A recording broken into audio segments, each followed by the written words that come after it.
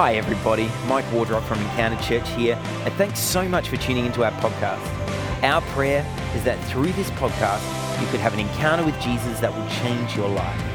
And now get ready for an inspiring message from our teaching team.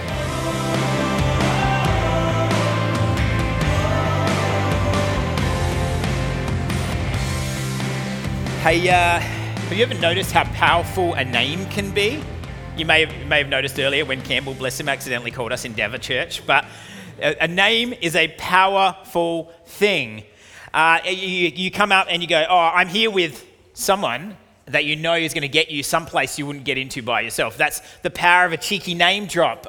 Some names open doors, others close them. You go some places, you use the name Donald Trump, you'll be welcomed as a brother in arms, and in other places, perhaps less so.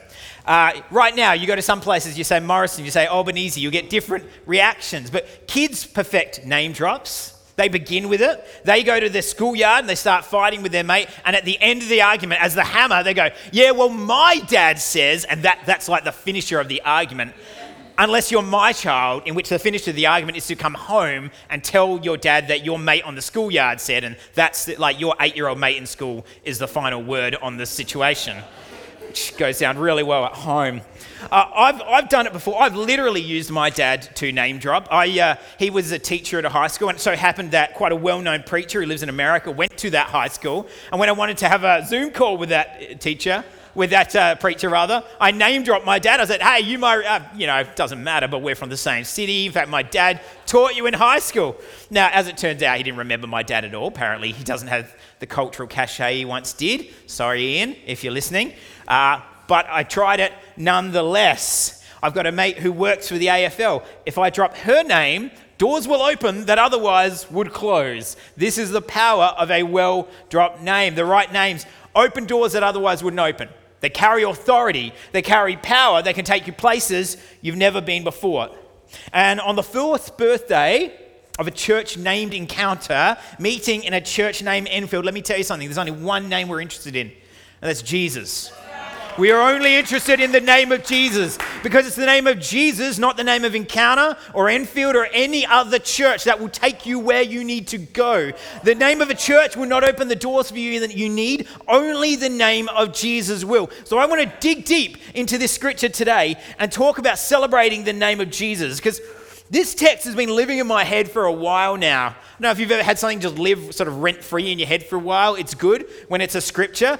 My dentist is currently living rent-free in my head. She gave me some toothpaste. She said, this is medical-grade toothpaste. Use them. It's like, oh, okay. It says, keep out of reach of children on it. I don't know if you've ever seen toothpaste like that. For all I know, it might not be toothpaste, but she is living in my head right now. And these scriptures are likewise living in my head because there is something critical in them about what Jesus is asking us to do with our lives. Amen? Amen? Now, here's why this passage is so critical. Because in this passage, we see what happens when Jesus sends his disciples out. It's one thing when Jesus goes out and does something. The Son of God, okay, we can stretch that far. It's another thing when his followers go out and do the same things. And there is something in that where we can grasp and go, what is in Christ and in his disciples is also in me. The same power, the same authority is in the same name, and I have that in me. So I want to break this down into its core functions, the who, the what, the how, and the why of Jesus sending out his disciples. Is that good? Yes. Good. Man, you guys are popping tonight. I love this. All right.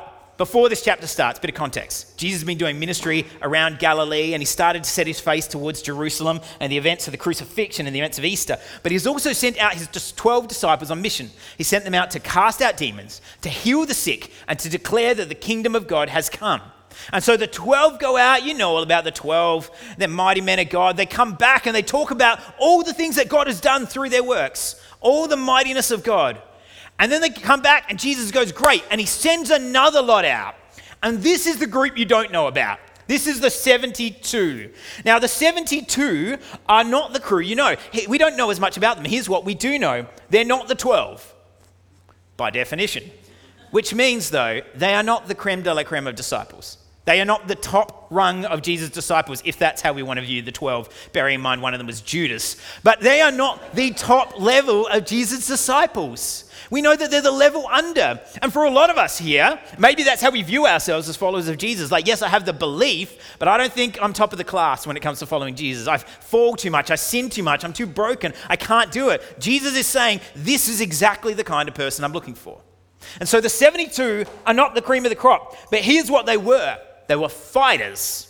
We know this because in Luke chapter 9, just before this passage, Jesus has all these people coming to him and saying, hey, I want to follow you, Jesus, but kind of on my terms. Like, I'll follow you, but I need to be set up in an Airbnb, and it needs to be, I would like to have like a steady income stream, like a per diem each day, just paid out to me if that's okay. And Jesus is like, yeah, no, probably not, bro. And so a whole bunch of his followers leave him, but the 72 do not. So they're not the cream of the crop. But they're not flakes either. Somewhere in the middle are these resilient disciples who are just powering on and saying, I don't know how much is in me, but here's what I know. I'm still here. I'm still following, and I'm here for whatever God's got for me. Amen? That's what they are like. So he takes these 72, these resilient disciples who have said, we choose Jesus when life gets hard. And we inherit that status from them. That's us. We're the 72, really. We ordinary Christians, we people of God, are called by Jesus to go out into the mission field. So the question now is, what is the mission field? Well, that's the what. And I want to talk about now the workers. The workers. See, Jesus in this passage is sending his people out 2 by 2. He uses the buddy system, just like you did when you're in reception. They ask you to hold hands to cross the road and go down the road. Yeah. He's using the buddy system. It's a safe mechanism. You can trust the buddy system. And then he lets them know what they are about to do. He says, the harvest is abundant. The harvest is abundant. Now, if you're a farmer and you've got an abundant harvest, you are cheering. I assume I'm about as far from a farmer as you can probably get. I'm more latte art than farmer. But this is, you put an abundant harvest in front of a farmer, they are cheering. And so he puts that in front of the disciples. He says, but the workers are few. The harvest is abundant, but the work is a few. Jesus is saying everything you need is right there, but the work is a few. Now, Jesus is saying this in first century Israel. He's saying it into a community of people who are effectively believers in the Jewish God. They have a belief in God for the most part, and Jesus looks at them and says, wow, there's a big harvest here. Wow, there's a big mission field here. How much more today?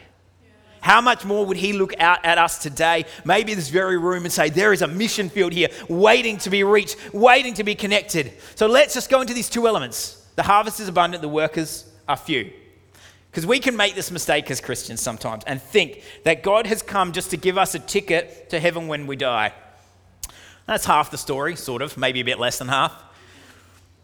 Maybe the good half of the story, but we have a lot to do before that. Because God doesn't just give us a destination, he gives us a journey. He doesn't just give us a place to go, he gives us something to do with our life on the way there. There is something to do with your life and with mine. And if you're in this room and you would call yourself a Christian, you are called to be a worker. But unfortunately, we can fall into the comfort trap as Christians. And we slip back from worker to attender. Worker to attender. Now, what's the difference between an attender and a worker? I'll tell you. You ever been to a fast food joint and the person serving you is just full of contempt and self-loathing? They're just dead in the eyes. And you're like, what happened to you? Who hurt you? You know, they are just absolutely checked out. Or classic, maybe more so than fast food, you work in an office and there's just somebody just punching the clock and they are doing the bare minimum to get by and it drives you up the wall. Now they're attending, they're present, but are they working? No, they're the furthest thing from working. It's not working for them, it's not working for you, it's definitely not working for the company. You see the difference? There is a big difference between someone who is attending and someone who's working. Now, if you're thinking of that person, don't text them right now. I'll save that for later. Those people aren't workers. And if we aren't careful, we fall into that trap as Christians. We attend, but we don't serve. We turn up, but we don't tithe. We log in, but we check out. Hi, online church. We consume, but we don't connect. These are the things we can fall into. Mark Clark, one of my favorite preachers, he's from Toronto. He says this, that if you don't give, don't serve, or don't join a life group at his church, you are a non-contributing zero. Now, I wouldn't say that, but Mark Clark says it, so I'm just repeating his words. And I would add, drink our free coffee. It's not that you can't do these things. Hear me. It's not that you can't do these things. But the Christian life is a battleship, not a cruise ship. We are actually preparing people for a task, not just putting them in comfy chairs and going, enjoy the ride. Because ultimately that dulls our senses to the highs and lows of reality, the beauty, the joy and the grief and the tragedy, the life that God has set before us, and with the Holy Spirit to guide us and Christ before us as our beacon. This is what God has built us for. You have a purpose. And the reality is this: if we're going to be harvest workers, not attenders, this is the reality. I have found that if people can't do it on a Sunday, they can't do it on a Monday. They can't. So please don't come to me with your talk about, yes, but my whole of life is mission. No, it should be. It should be. In fact, our next series is going to be about that, so come next week. But it's got to start here. It's got to start with your church family. You serve here, you begin here, then it rolls over and you begin to serve the world around you in a similar way. This is like a playground. It's like the training school. It's like a trade school for you to learn how to serve your family, how to serve your fellow believer where it's easy, and then you go outside and serve the unbelieving world where it is hard. That is how we go. Now, if you're here and you are not yet a Christian, or you are brand new to this church, it's okay. Simmer down.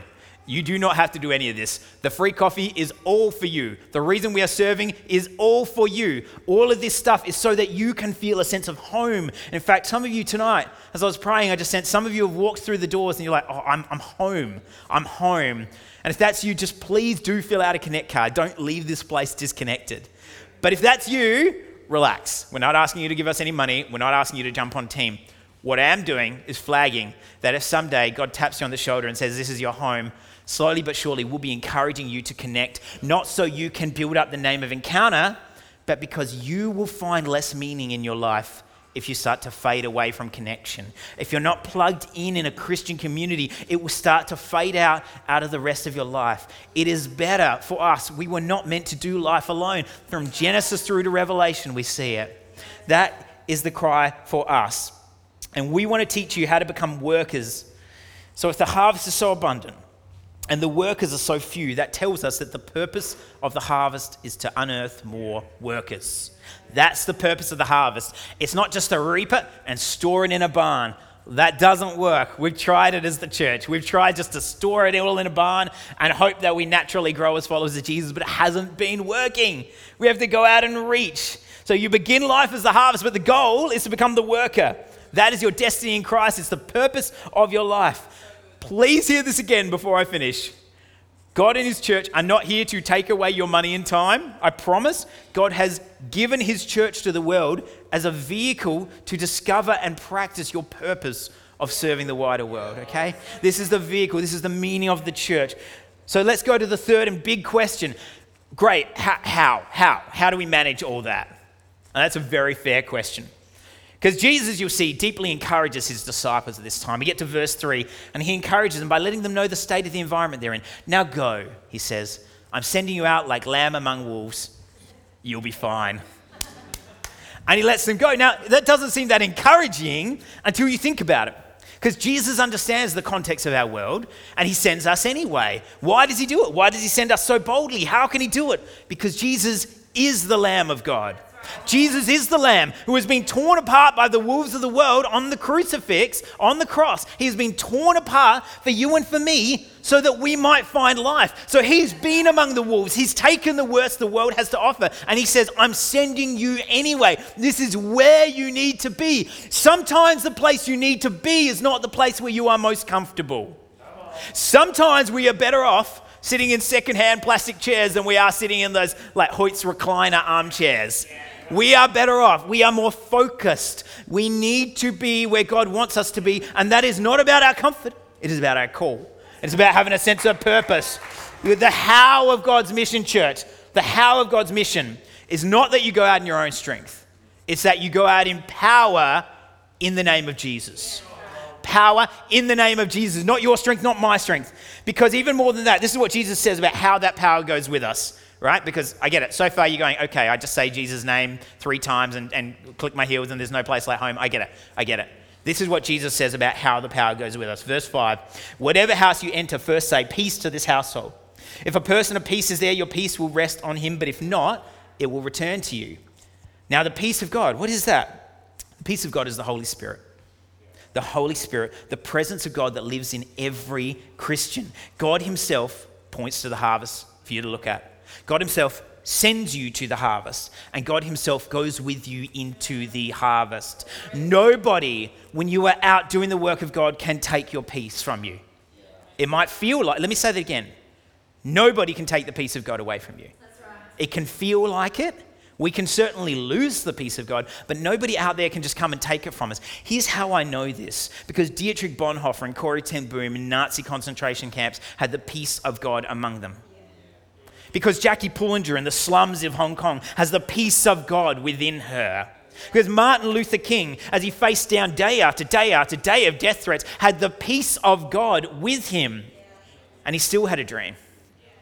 That's the heart of God for us in mission. Lambs among wolves, yes, but right where we're meant to be and with the power and presence and authority of God in the name of Jesus. Amen? That's the name we go with. So when we have those, we have all the power and authority we need, and all that leads us to the last thing we need, which is our why. Simon Sinek would say I should start with why. I'm going to finish. Why is God sending us out at all? See, in your mission, the who, that's the ordinary followers of God, that's you and me. And the what is to turn the harvest into the workers, the lost into the found. The how is going out like sheep among wolves, but not alone, bringing with us the name of Jesus and the peace of the Holy Spirit. But the why is the gospel. The why is the gospel. Gospel is an old English word, and it simply means bearer of good news. That's what Jesus sends us to bring. We bring good news. So let me be clear when I say that. It's not good advice. It's not good advice. It's not Jesus just going, hey, I've 5 top tips in being a healthy Christian. No. Jesus is declaring something that has happened. This is not a suggestion, one among many religions. And it's not bad news or medium news. It's not something where we can go, oh, I'm not sure, this might be good news for others, but not for me. No. This is definitively good news for all people of great joy. Of great joy. Here's what that good news is. The crucified Jesus, God himself, has been raised from the dead, and he is the Lord of the world. That's good news for you and me, for the world. Here's what that news actually means. You've been reconciled back to God. See, there's this gap between you and God called sin. And it has been holding us apart from God. It is an eternal gap that could only be filled by a perfect human. And we talked about this a bit at Easter. The only one who could do it was Jesus. The only one who could do it. So the Son of God has come to reconcile you back to God and me. You have been forgiven from your sins. You've been rescued from your brokenness. Everywhere that you feel you are too far from God, you are only one Jesus away. You are only one encounter away, only one turning, one prayer, one sense of hope, one reach out to say, God, I need you. But you are that one reach away. You need that one reach. See, friends, God sends us out not because he's trying to look for something for us to do until we get to heaven, but because he's always had a purpose for us. God has saved the world through what Jesus has done. And he's poured his mercy and he's poured his grace out on us. And he's just waiting for a waiting world to say, I'm here. Send me, God. I'm here. It's my turn. It's my time. I'm ready. I'm excited. I am here. I'm called. I'm chosen. God has a plan and a purpose for everyone, but he's also got a plan and a purpose for you. For you. We just got to say yes. We've got to say yes. So here's where that comes to. It comes to verse 9 and the end of all of this. Why are we doing all of this? What's the point? Jesus says this, heal the sick who are there and tell them the kingdom of God has come near you. Heal the sick, tell them the kingdom of God has come near. Because when we bring this good news, the good news of the power of God, the peace of the Holy Spirit, and the name of Jesus, we bring healing. We bring transformation. We bring new life. We see dead bodies rise. We see broken bones healed. We see mental health restored. We see emotional health healed in Jesus' name. We see people dramatically restored. And we also sometimes to see the patient slowly, step by step journey of restoration. It doesn't always work the way we want. Tons of us in this room can attest to that. Tons of us can put our hand up and say, I follow Jesus and it's good, but it doesn't always go how I want it to. But it is always our responsibility and opportunity to turn our eyes towards Jesus and say, God, I'm sorry for the way that I've walked away from you, the way I've rebelled, the way I've broken this relationship we have. And I want you again. I need you, because if I go out and I do all this through my own energy, I'm exhausted and burned out and I don't have anything left in me. And if I don't do it at all, I'm tired and resentful and I'm comfortable, yet somehow I'm still angry and tired. And I don't understand why. But if I go and do all that you ask me to, which doesn't make any sense by the ways of this world, which doesn't seem like it's intuitive, it doesn't seem like there's a clear plan, but when I do what you've called me to do, somehow I find meaning and purpose, not because of the storm, but in the middle of the storm, despite the storm. You can be in the most stressful circumstance, and when the peace of God is with you, you won't lose it. You will not lose it. That's the promise of God. You can be in the storm and still have Christ. You can get up and keep going and wonder how you have the strength, because you have the power of God within you.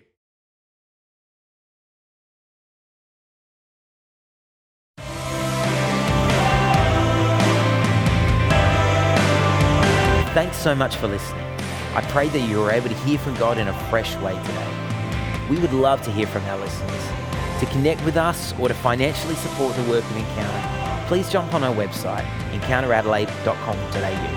And if you enjoyed this podcast, don't forget to jump onto iTunes, Spotify, or your podcast provider and give us a rating and review, or share this message on your social media accounts and tag us at Encounter Adelaide. God bless. Have an amazing week.